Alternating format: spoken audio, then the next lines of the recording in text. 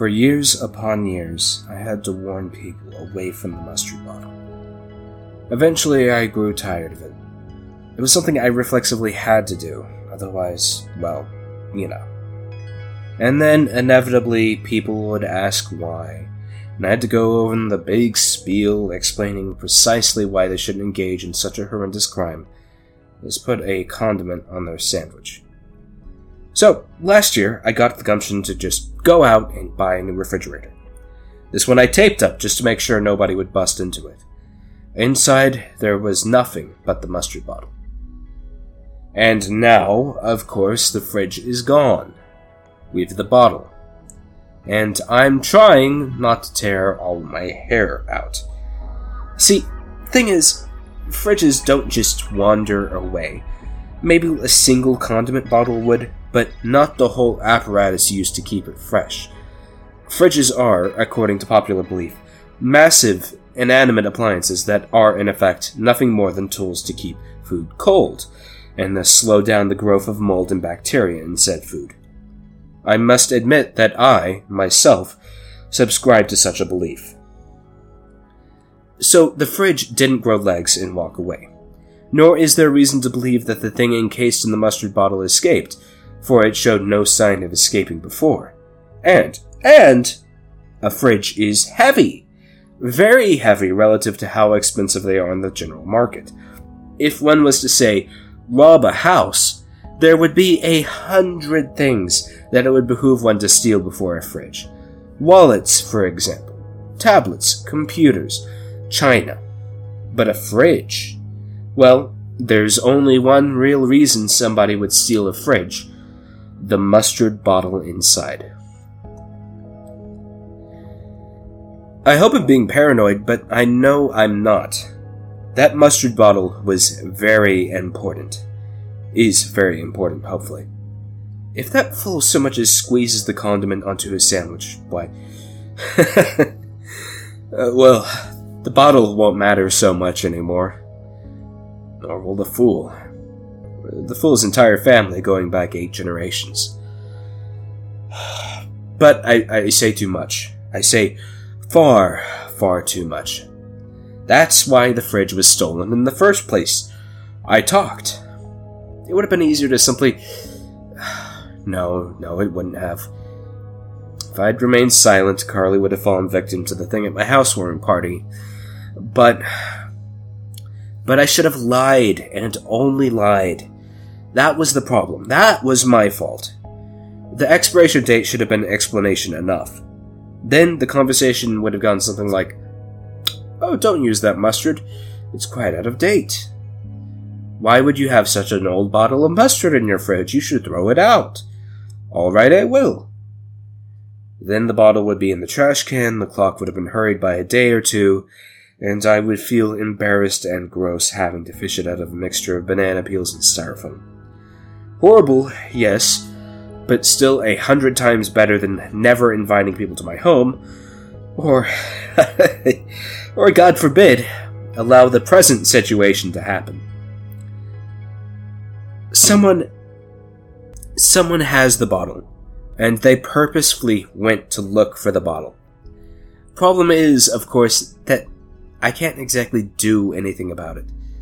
The police would take months to even pick their feet off the ground, and might compromise the bottle in the process. And anyone else, well, we can't be having that either. So it's me and only me. I am the only person I can trust, which isn't that much different from any other day. It's just that they have the bottle. Do they understand what it is? Do they understand the price it claims? I always tried to elaborate, but they must have understood the first part of the story, not the second. They must have...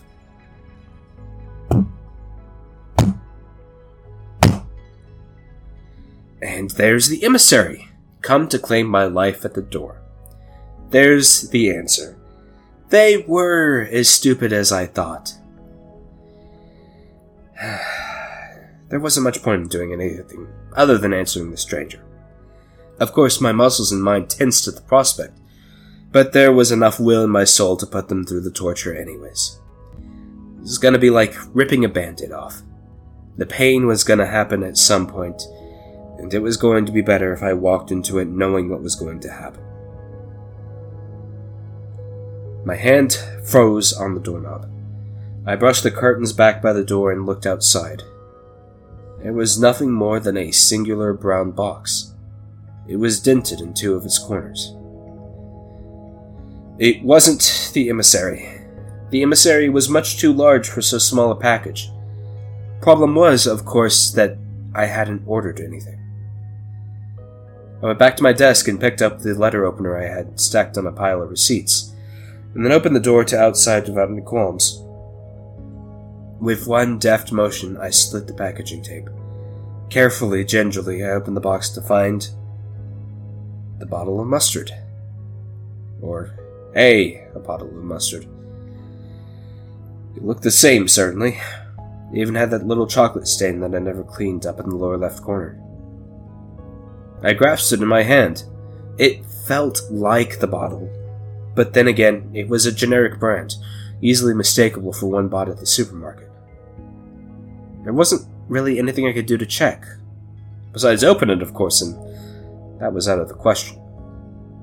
I looked back into the package and then saw a tiny piece of yellow-tinted paper cradled beneath a thin layer of packing peanuts. A note. I unfolded it. Yes, a note with words and mustard stains. Don't go looking for me. I've got the fridge. It's mine. I'm not telling you more than that. That being said, I sent you back the mustard bottle because I know you're absolutely mental about the thing. Like, seriously, I don't want to give you a heart attack. The fridge is mine. Stolen in good faith. Your sister gave me permission. But if you're gonna freak out about the bottle, it's just gonna be yours, okay? No evil spirits live in it.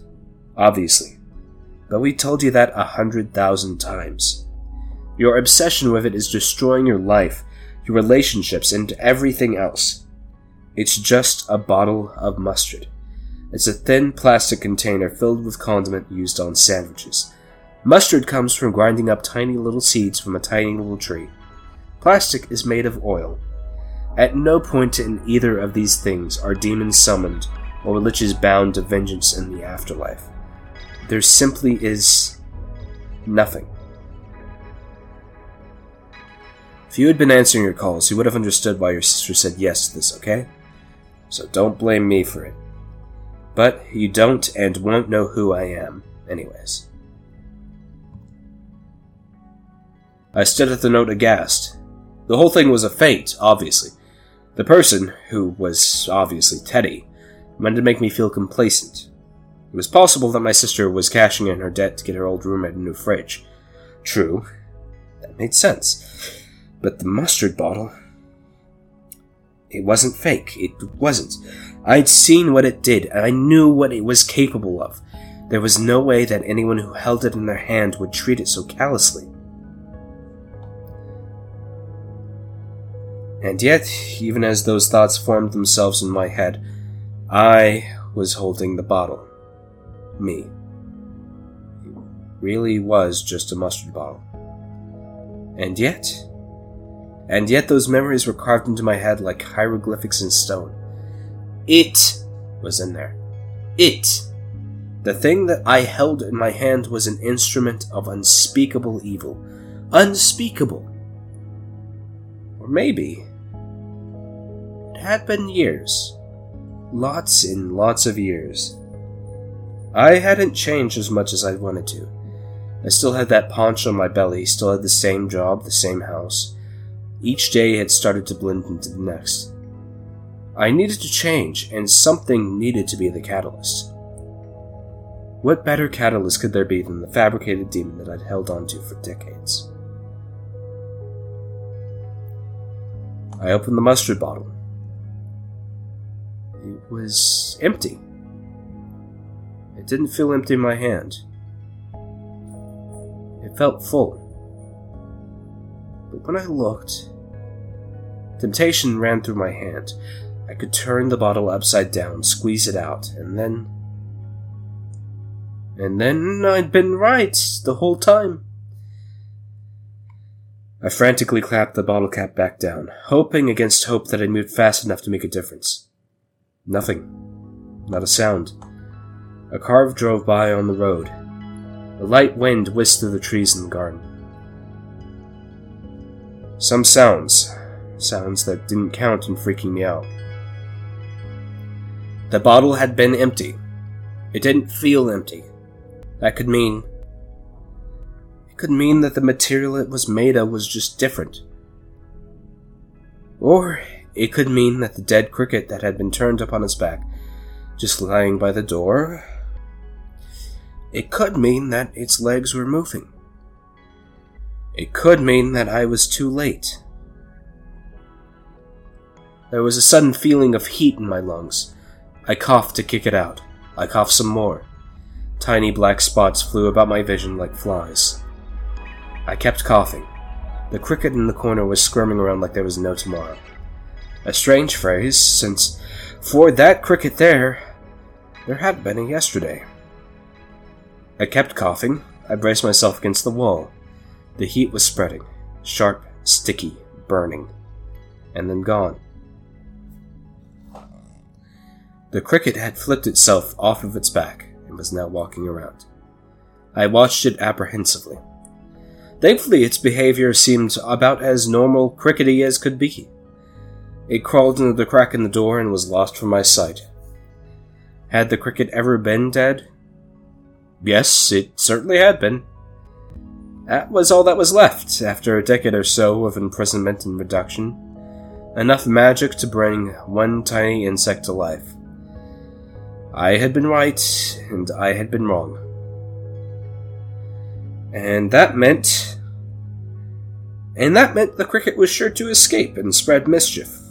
Hopefully not around me. And it also meant that I was going to need to buy a new bottle of mustard just to keep up the appearances.